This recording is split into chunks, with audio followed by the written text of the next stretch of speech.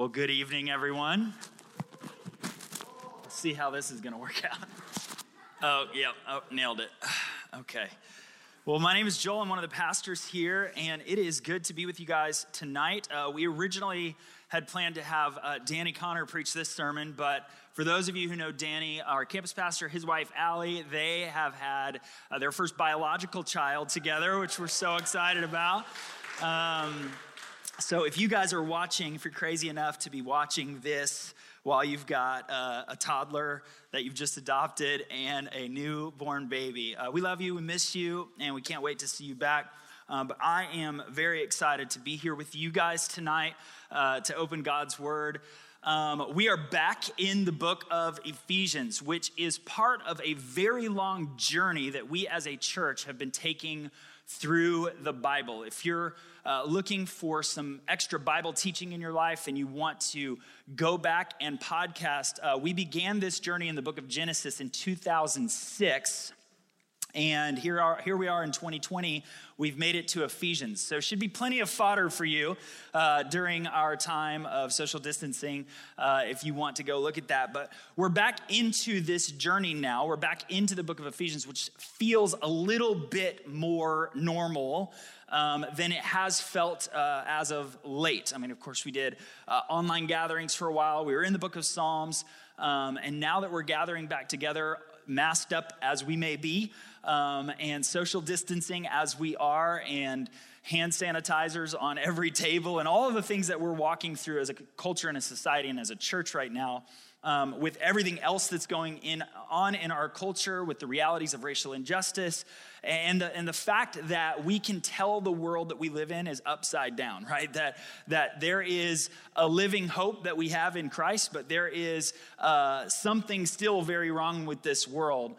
And so here we are. So stepping back into the book of Ephesians feels a little bit refreshing. It feels a little bit normal. And so I'm grateful. I'm grateful for that. I'm grateful to be back with you guys tonight here at the Disney campus. As a way of refresher, we are in Ephesians chapter 4. So we walked through the first 3 chapters of the book of Ephesians. Then we took that break during pandemic quarantine time and walked through some faith and emotions through the book of Psalms. And now we're back in the book of Ephesians. Last week, if you were with us, how many of you guys were here last week? Anybody show of hands? So last week, our lead pastor, the lead pastor of Mosaic, Renaud, was here. He every year goes away on vacation, and God always does something unique in his heart, his life, through his family dynamic, which is wild. They have 8 children, 4 biological and 4 adopted, and God always does something wild in his vacation time, which those messages are all online and worth podcasting as well. But last week, Renaud walked us through Ephesians 4, verses 1 through 3 as a part of his return from vacation sermon. And tonight, we're going to walk into the next section, but it's very important for us to understand the context that we're in so that we can grasp what we're going to walk through tonight. So I'm going to give us a little bit of big picture context of the book of Ephesians before we step into our text tonight. I'm also going to reread Ephesians 4, 1 through 3 and re-preach Renaud's sermon from last week. So, no, I'm just kidding. He did a great job, I'm sure. So, chapters 1 through 3 of the book of Ephesians. Now, let's remember this book and why it's being written and who's writing it. Now, the Apostle Paul, God has chosen him to be the apostle, or the one he sent out with the good news of Jesus to the Gentiles. What's unique about the Apostle Paul is that he wasn't always Paul. He grew up as Saul of Tarsus. He was a very devout Jew. In fact, he was a Pharisee, and really, a Pharisee was someone who was very adherent to the Jewish law, very, very articulate, very, very clear on what God's law is and how to put that out into practice. And the reality of the Pharisees is that they often butted heads with Jesus, who was turning their paradigm of God's law on its head. And so the Pharisees as a whole were not a big fan of Jesus of Nazareth. And as he began to more and more claim to be the Messiah, claim to be God in the flesh, which as you read through the Gospels, if you understand Jewish history, you will see those claims happening over and over and over again. Not that he would explicitly say, hello, my name is Jesus of Nazareth. I am the Messiah. I am also God in the flesh. He didn't say those words, but he implicitly claimed that over and over and over again. And that's actually what got Jesus of Nazareth crucified on a Roman cross, is that he continually claimed to be God. So Saul of Tarsus, who was a Pharisee, and actually he was discipled or schooled in the lineage of Gamaliel, who was the leading Pharisee of the time.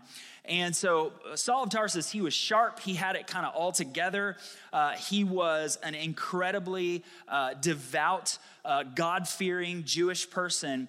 And for him, Jesus of Nazareth was not Lord and Savior. He was not Messiah. He was actually an enemy of God, because from Saul's perspective, he thought that he was a blasphemer claiming to be God when he was not. And one day, as Saul of Tarsus was heading out from Jerusalem to Damascus, which was a nearby town, he had letters in his hand, permission from the leader of the synagogue in Jerusalem to throw Jewish men and women and even children into prison, into jail for following the way, or Jesus of Nazareth. And he was persecuting Christians. In fact, the first martyr, the first Christian to die for their faith, Stephen, part of the early church in Jerusalem, Saul of Tarsus oversaw his execution. So this is a guy who is an enemy of the faith of Jesus, an enemy of the way, an enemy of all of the followers of Jesus, and he is persecuting the church. So he's like the archetype nemesis of the church of Jerusalem. And wouldn't it be like God to stop Saul in his tracks and save him? I don't know about where you've been in your life and what you have done in your life, but I know that in my life, if I look at the life that I've lived throughout my lifetime, I recognize that when it comes to God's side and the other side, I've often chosen the other side. I've often chosen my way. I've often chosen the world's way. I've often fallen in line with God's enemy, Satan, rather than being obedient to God. And so when I recognize that my sin has made me an enemy of God, wow, it sure is refreshing to know that God went out of his way to go and save Saul of Tarsus and bring him into the faith.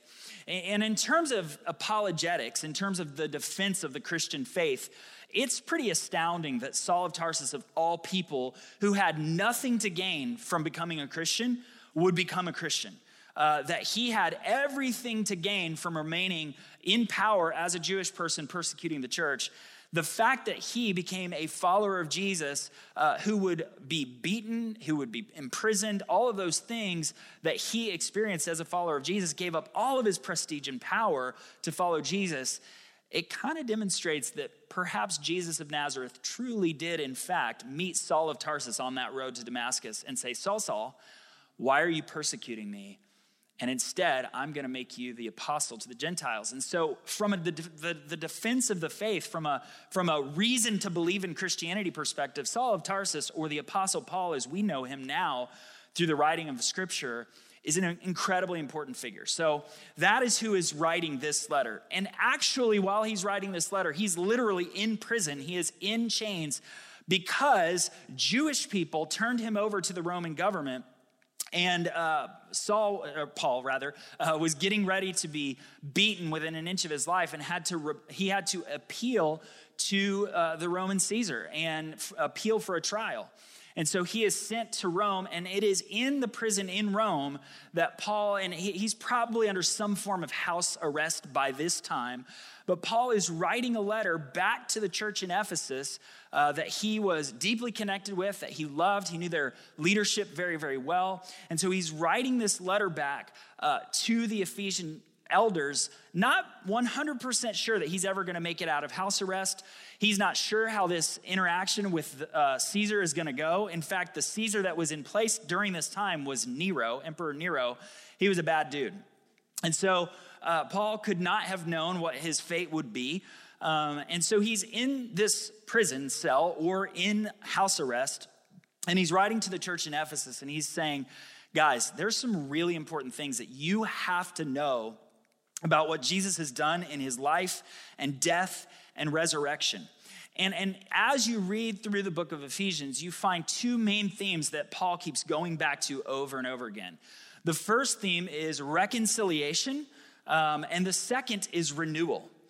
And you see Paul unpack these two things very deeply in chapters 1-3, where he's really unpacking what is the nature of the good news of Jesus or the gospel. What is the nature of the gospel? And he talks about this idea of reconciliation. First, there's two components: that we are reconciled to God.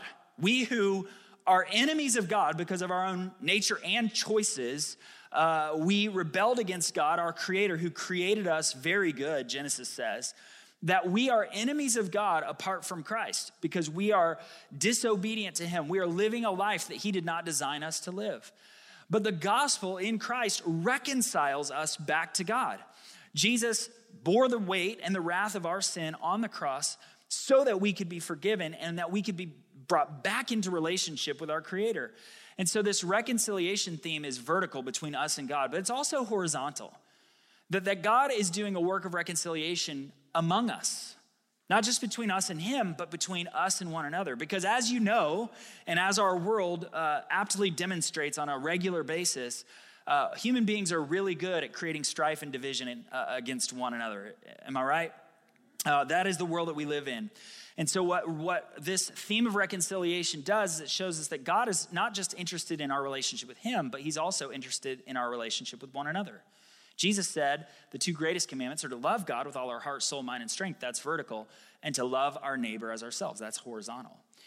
And the second mega theme that we see in the book of Ephesians, particularly in chapters 1-3, is renewal. And renewal is this beautiful thing that God is doing. In fact, Jesus gives us a picture at the very end of the story that he will eventually make all things new. But in salvation, Paul writes to the Corinthians in 2 Corinthians chapter 5 that if anyone is in Christ, he is a new creation, that the old is gone and the new has come. Now, I don't know about you, but I have some regrets. I have some regrets in life. I've done some things, said some things, participated in some things that, oh my gosh, I wish I would not have, especially now that I know Jesus. But what the gospel tells me is that Jesus has made me new in him, that there's a personal work of renewal that the gospel does in me, that not only am I reconciled with him relationally, but also he's made me a new person, which is really good news.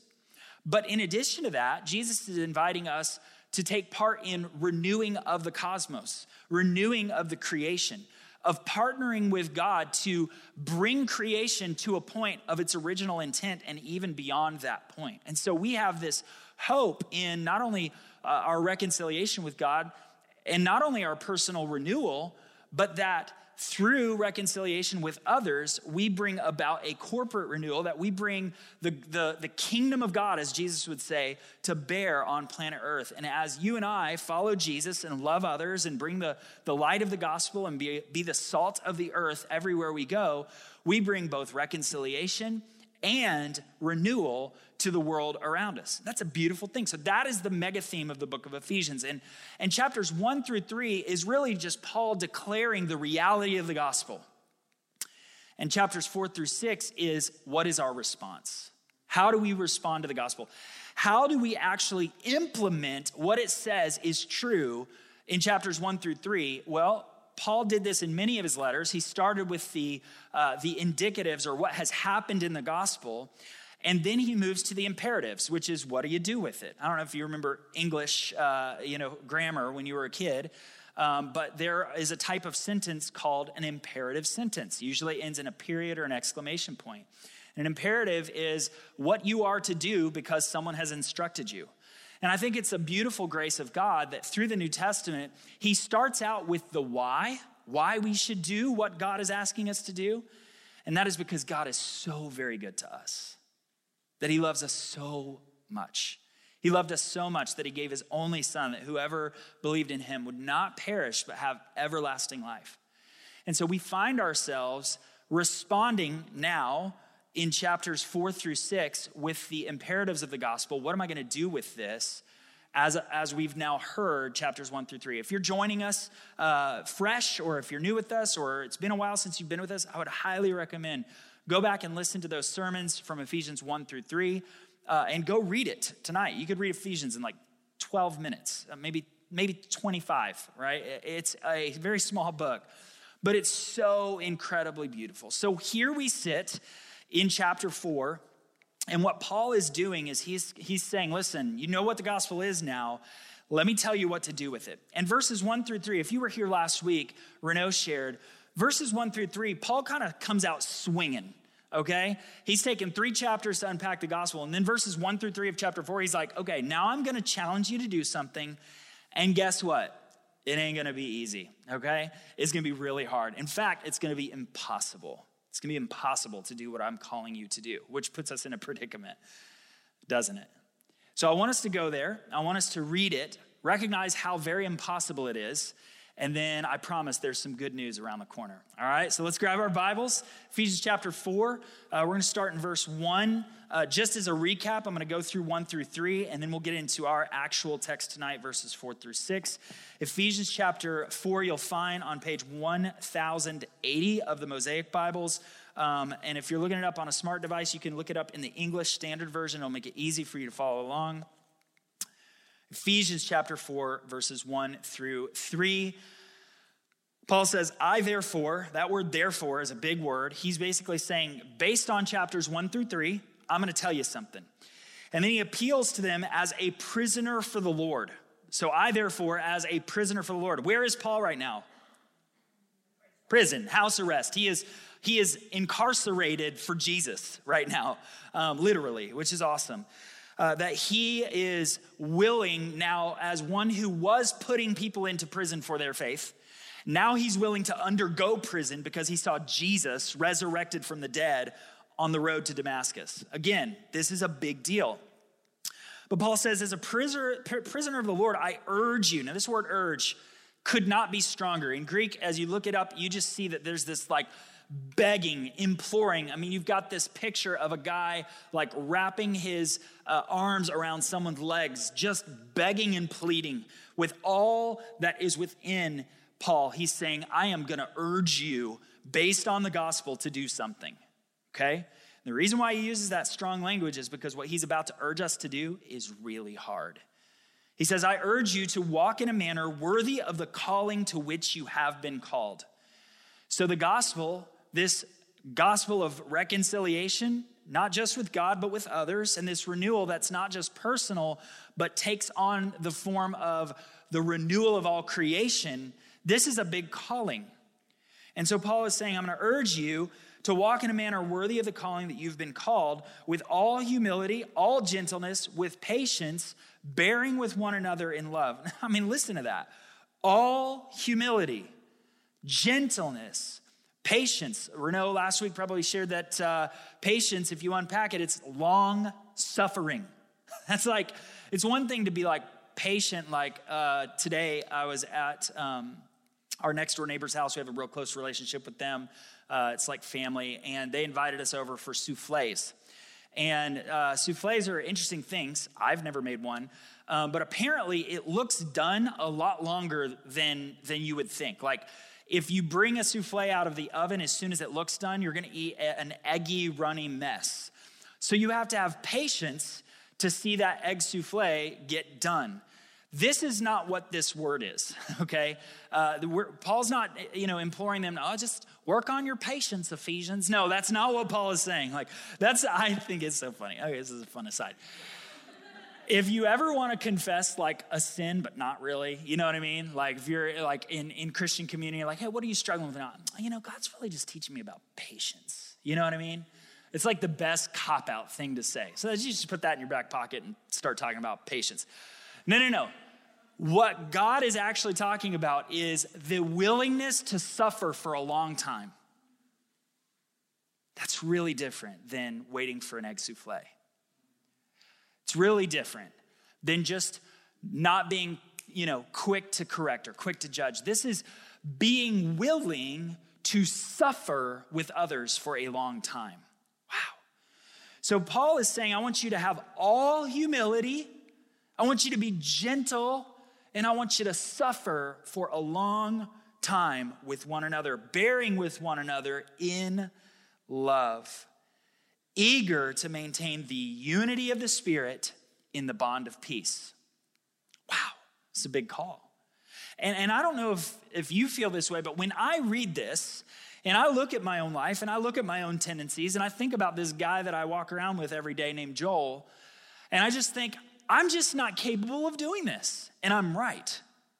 And we should hear a list like this and feel like, I'm probably gonna fall short of that. Because a list like this is not meant to be done on your own strength. It's not meant to be done because you're just becoming a really good person. This is meant to be done and only can be done through understanding what we're about to walk into in our text this evening.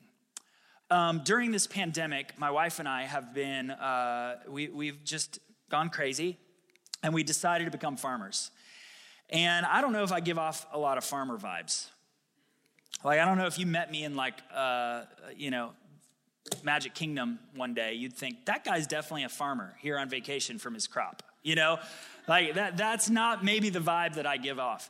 And we decided we do gardening, okay? It's not farming.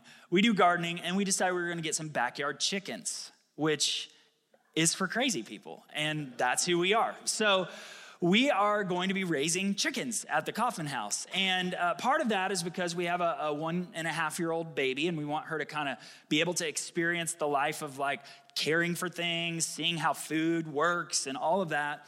But part of it is just because we're crazy. And because we're crazy, we have decided on building a chicken coop that is not just any chicken coop. This is a chicken coop we found on hgtv.com. So it's cute. You know what I'm saying? Like, farming doesn't have to be cute, but this is like an HGTV chicken coop pandemic experience that I've walked into. And not only do I not really give off a lot of farmer vibes, but I'm not exactly like the handiest dude that ever walked on planet Earth, okay? Like, I'm not like giving a lot of construction worker vibes either, you know what I mean? Like I'm just kind of, I like to like nerd out on like church history. Like that's more my vibe, you know? So we're getting ready to build this chicken coop, and I'm thinking, I don't know what I'm doing, but thankfully, this plan that we found on hgtv.com comes with really good step-by-step directions and a blueprint. It comes with a step-by-step directional blueprint of how to make this chicken coop. And so far, we've made it through buying all the materials and putting a frame together and putting a roof on it and putting walls around it and putting hardware cloth, not to be confused with chicken wire, which you would think would be good to have chickens in, but it's not. How confusing, right? I don't know anything about farming. Here, go get chicken wire. No, you need hardware cloth. What? Apparently, chicken wire is only good for keeping the chickens in, but it's not good at keeping the predators out. So I'm putting hardware cloth around this. I'm burying the hardware cloth. It's summer. I'm sweating like a madman, right? And over and over again throughout this process, I realize I don't remember what the next step is. I read through the whole thing, but I don't remember it. So I have to go back to the plans over and over again. What does this need to be measured? How do I fit this with that?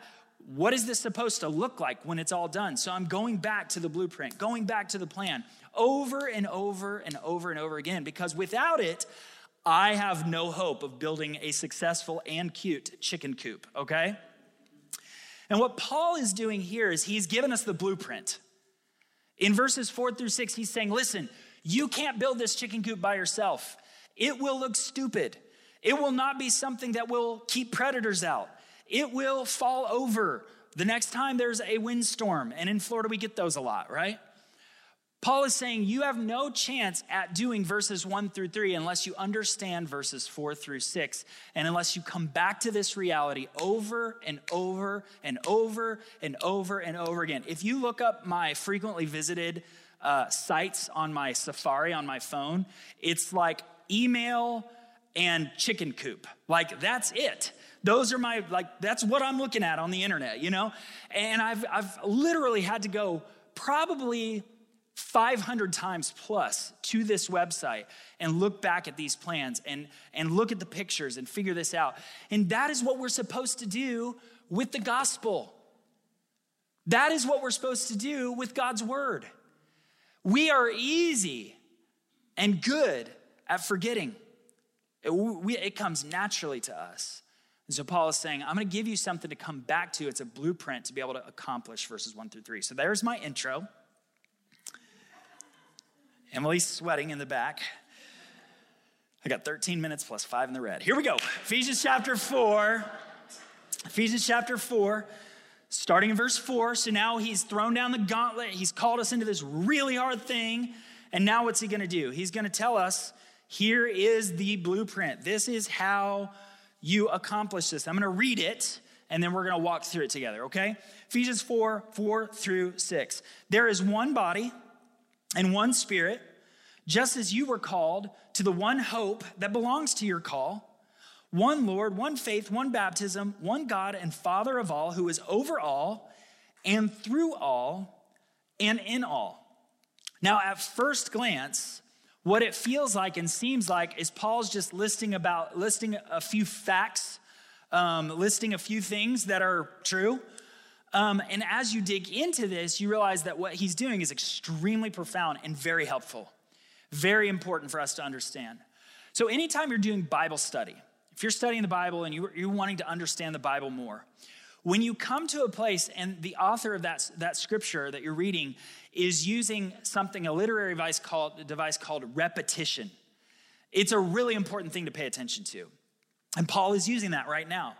So he's just thrown down this really hard calling, and now he's saying there's a lot of things, and let's remember what this calling is about, right?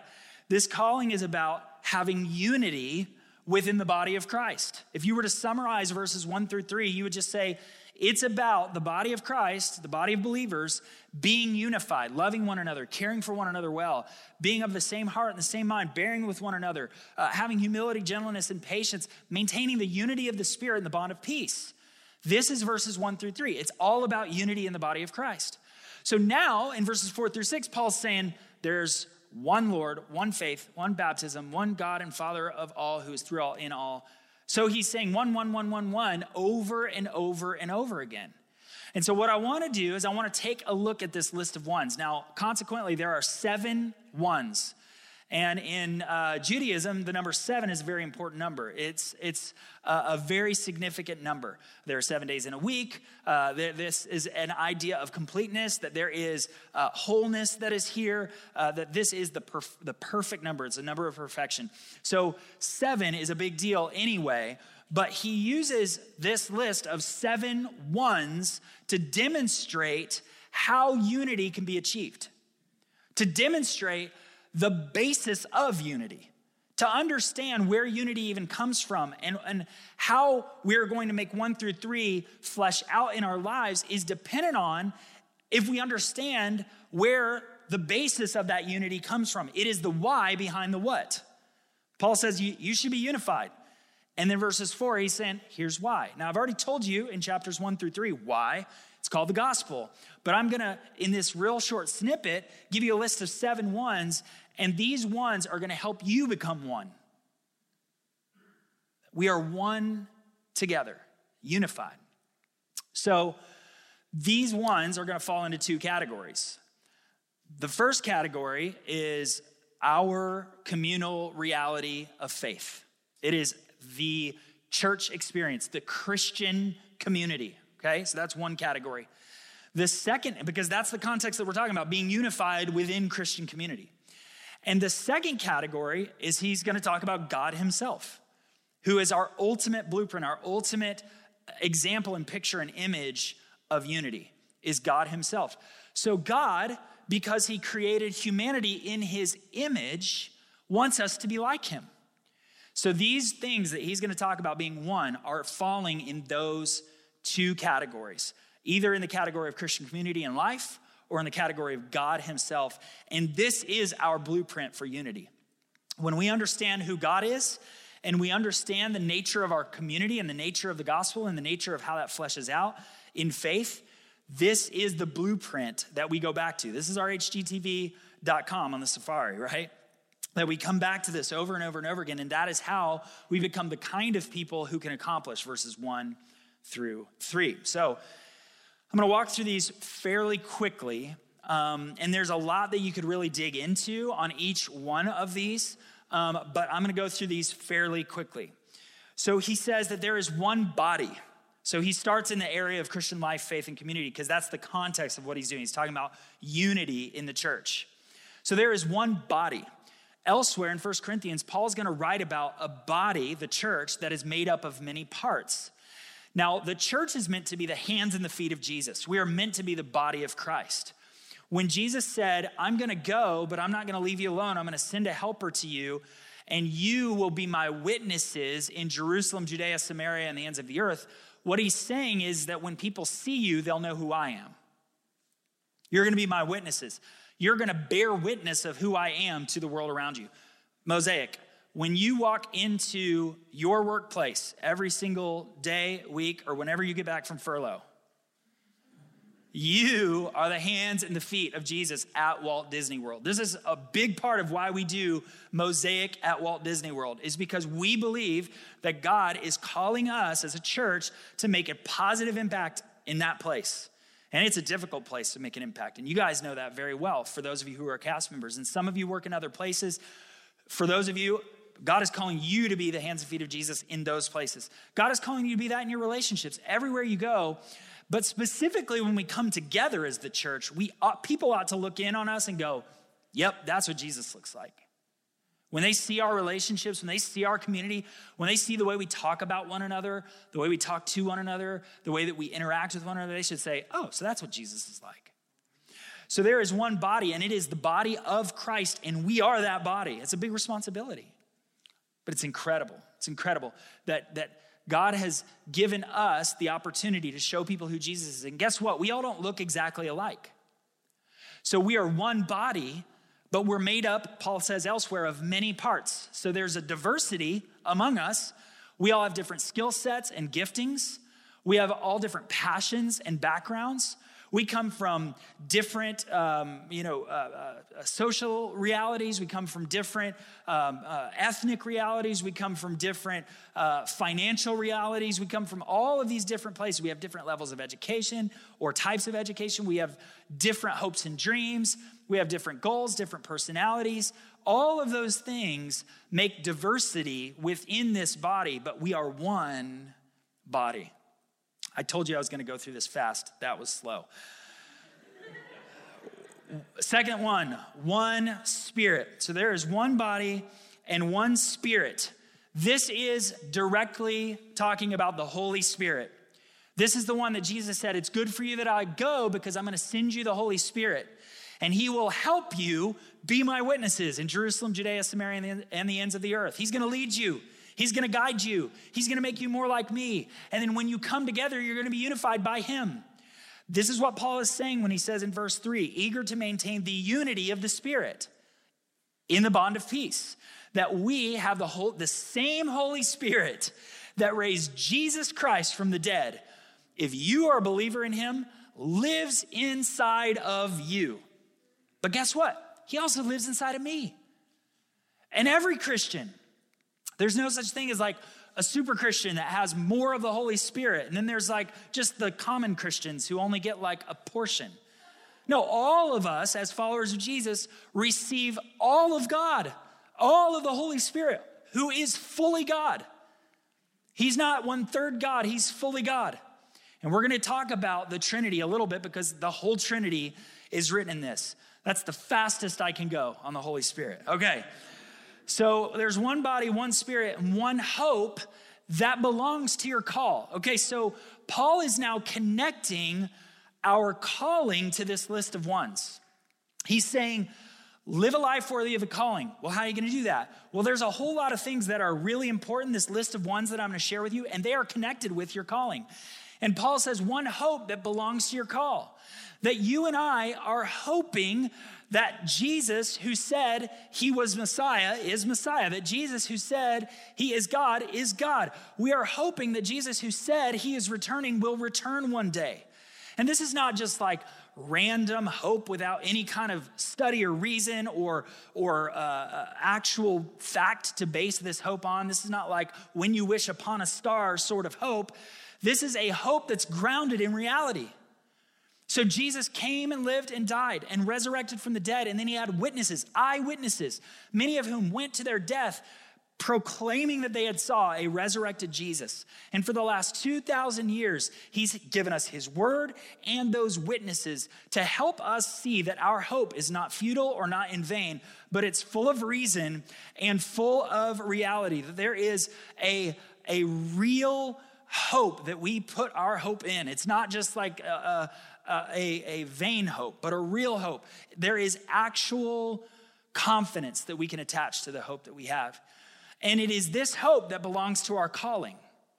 We have no way of being, all of the things that Paul unpacks in verses 1-3, bearing with one another, gentle, all humility, patience, maintain the unity of the Spirit and the bond of peace. That's not happening if we don't have hope beyond ourselves. If our only hope is in each other, we will let each other down. I love this community. I love the community of God. I love Mosaic. I love Mosaic at WDW. I love that we spend time with one another in socially distant ways right now, right? Like, I love that we do all of that. But guess what? The community, no matter how beautiful and great it is and can be, it will fail you. But we have this hope that is connected to our calling because the hope is beyond just one another. It is in Christ and what he is doing on this earth. And that his promise to make all things new will come true. And that we are invited to play a part of that. It's incredible. Speaking of Jesus, we have one Lord. This is the second person of the Trinity that Paul is now referencing. So we have one Spirit, one Lord. He's referencing Jesus Christ specifically. So we have the Spirit and we have the Son. And this Son, he uses the term Lord very purposefully here because in order to maintain unity, we have to know who's in charge. Who the boss? Jesus. He's not just, your co-pilot. In fact, he's not your co-pilot. That's the most ridiculous bumper sticker ever, okay? As if you're flying the 747 and you're like, hey, Jesus, how's my barometer? It's fine. No, the plane doesn't fly without Jesus. You know what I'm saying? He is, in Colossians, Paul says that he is the one who holds everything together by his power. That everything was created by Jesus and for Jesus. He is not just Savior, but he is Lord, which means he does not wait for your opinion to give commands. He doesn't ask you if you think unity is a good idea. He's Lord. I could go a lot longer on that one, but I'll leave it at that. Oh, man. All right. So we have, that's a clock. All right. So we have one Lord and we have one faith. This is a shared faith that we have now. So he's gone from God now back to our Christian life. We have one faith in Jesus for salvation, for his return. We have one shared common belief. This is Orthodox Christianity, that we have shared belief, that we agree with the Apostles' Creed, that we are all standing in shared joined faith, that we believe that God of the Bible is God, that Jesus of Nazareth came, lived, died, resurrected, and is returning. We are all in agreement as Christians on those things. We all believe that our God is one God who eternally exists in three persons. And we're going to get to our final third person of the Trinity here in just a moment, which technically is the first. Paul transposed it. But we have one faith and it's shared. It's shared. And then there is one beautiful way to express that we are a part of this faith, and that's baptism. She says we have one baptism, that we come and say to the community, we're in. We're a part of the community. And yes, baptism can look different ways depending on your church expression. At Mosaic, we do baptism for believers by immersion. Other church traditions do it different ways. But the point is that baptism joins us within God's community. That's what baptism is about in every church tradition. And so there is one baptism. And then finally, Paul says that there is one God and Father of all, who is over all and through all and in all. So there is this God who is not just God, but he is our Father. So first of all, this is the first person of the Trinity, God the Father. We have God the Father, God the Son, God the Holy Spirit, all represented in this list of 7 ones. So what is our basis for unity? God. Because he is one God who eternally exists in 3 persons. That means there is diversity within God himself, but there's eternal and perfect unity within God himself. That we have one God who eternally exists in 3 persons. God the Father is God, but God the Father is not God the Son. God the Son is God, but God the Son is not God the Spirit. God the Spirit is God, but God the Spirit is not God the Father. So the Spirit is God, the Son is God, the Father is God, but God is not the Father. The Father is not the Son, the Father is not the Spirit. You guys following me? This is easy. Easy stuff. So, and within the Trinity, they play out different roles. Did God the Father die on the cross for our sins? Big fat no, right? God the Son did. Did God die for our sins? Big fat yes. Jesus is God. This is Trinitarian theology. We live in one God. We're monotheists. But this God is 3 persons. Wow, it's amazing. To break it down, for those of us who are fans of children's things, right? Dr. Seuss, right? He explains the Trinity very easily, that God is one God, he's one what, and he's 3 persons, 3 who's. Now, Dr. Seuss didn't actually explain that, right? I don't think he did a lot of theology, but if he were to explain the Trinity, God is one what, 3 who's, right? In essence, he's one. In unity, he's one. In relationship, he is one God, but 3 distinct persons. Okay, why is that important? Why did Paul use that? Because if we don't understand the nature of who our God is, we can't be unified with one another. When we recognize that God himself is perfectly unified, yet there's a diversity within his being of personality trait, now I can recognize, I don't have to expect so-and-so to be the same Enneagram number and wing as I am. You know what I'm saying? When I recognize that there is one God in 3 persons, I also see that Jesus died on the cross, not the Holy Spirit. The Holy Spirit indwells believers, not God the Father. Jesus sits at the right hand of the Father. The Father doesn't sit at the right hand of the Father. The Father sends Jesus. The Holy Spirit points to Jesus and draws us to Jesus. The Holy Spirit makes us like Jesus.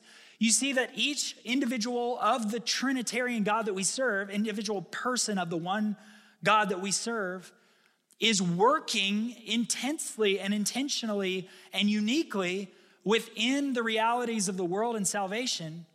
And so it's okay for us to do different things as well. It's okay for you to be really passionately involved in eradicating human trafficking, and for me to be really, really passionate for biblical financial stewardship. It's okay for me to be, a drummer, and for you to be tone deaf. That's okay. It's okay for all of us to bring different things to the table. And actually, it's beautiful. It looks like God. That we come together, one people with many diverse skills, many diverse talents, many diverse roles. So the blueprint that we are looking at is God himself. The blueprint that we are looking at is our shared faith together. That we look at God and we say, I just had this really hard discussion with this other follower of Jesus, and we're not really seeing eye to eye. And how do I reconcile all of that? And then I remember that, wait a second, our God is perfect. I am not perfect, but our God is one God, and there are 3 distinct persons within the Trinity. And it's okay if me and my friend don't see eye to eye on every single thing, although God does see eye to eye on everything. He's perfectly unified because he's perfect. Yet to recognize that God himself, that there is diversity within the Godhead, should give us the permission to have some diversity. In fact, it should give us a command to have some diversity. We shouldn't look the same way. We shouldn't talk the same way. We shouldn't come from the same department at WDW. We shouldn't all come to the table with the exact same realities. We should bring a diversity to the table.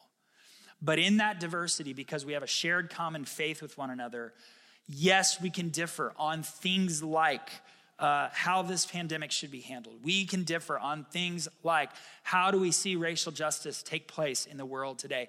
We can differ on things like who do you vote for. We can differ on things like, man, my background, this is the way we dealt with relationships or walked through relationships.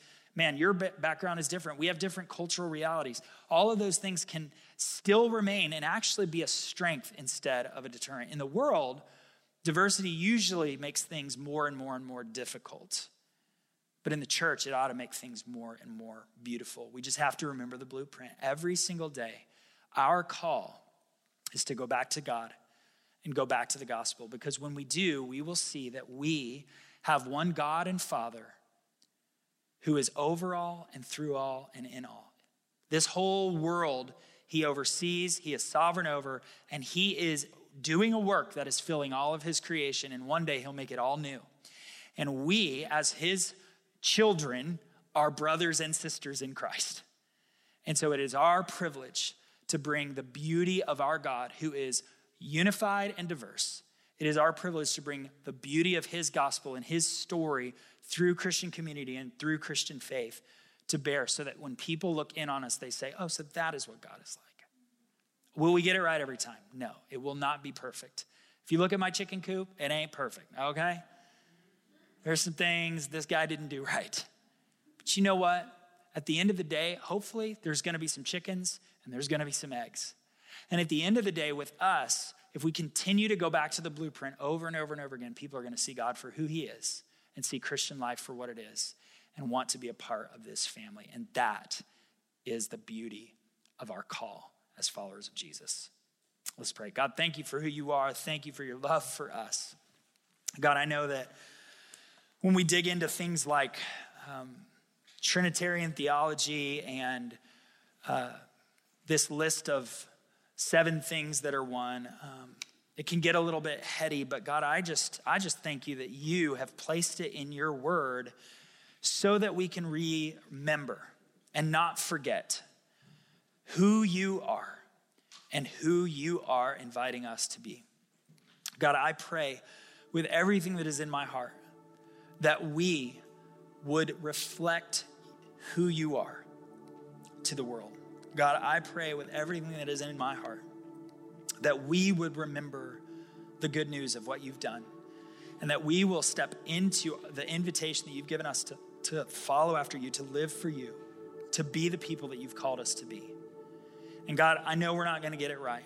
I know we're going to struggle. We'll struggle to live with humility and gentleness and long suffering, to bear with one another, to maintain the unity of the Spirit and the bond of peace. It'll be a daily struggle. And God, I confess that I do not always use words that bring that about. I don't always think thoughts that bring that about. I often struggle to live this out. I confess that to you before my brothers and sisters. But I thank you that you have given me something to see, something to look at, a blueprint of who you are, what your story is. And that, God, we have the opportunity to come back to that day after day after day after day so that your kingdom would come to bear on this earth. God, we pray that that would be true of our lives as individuals. God, we pray that that would be true of us as a community of followers of Jesus. And God, we pray that if you use us to do these things, God, that others will come to know you as their Lord and their Savior, and we will have other brothers and sisters in Christ that you've used us to bring into the faith. God, let that be true. Let that be so. And we pray all of these things in Jesus' name. Amen.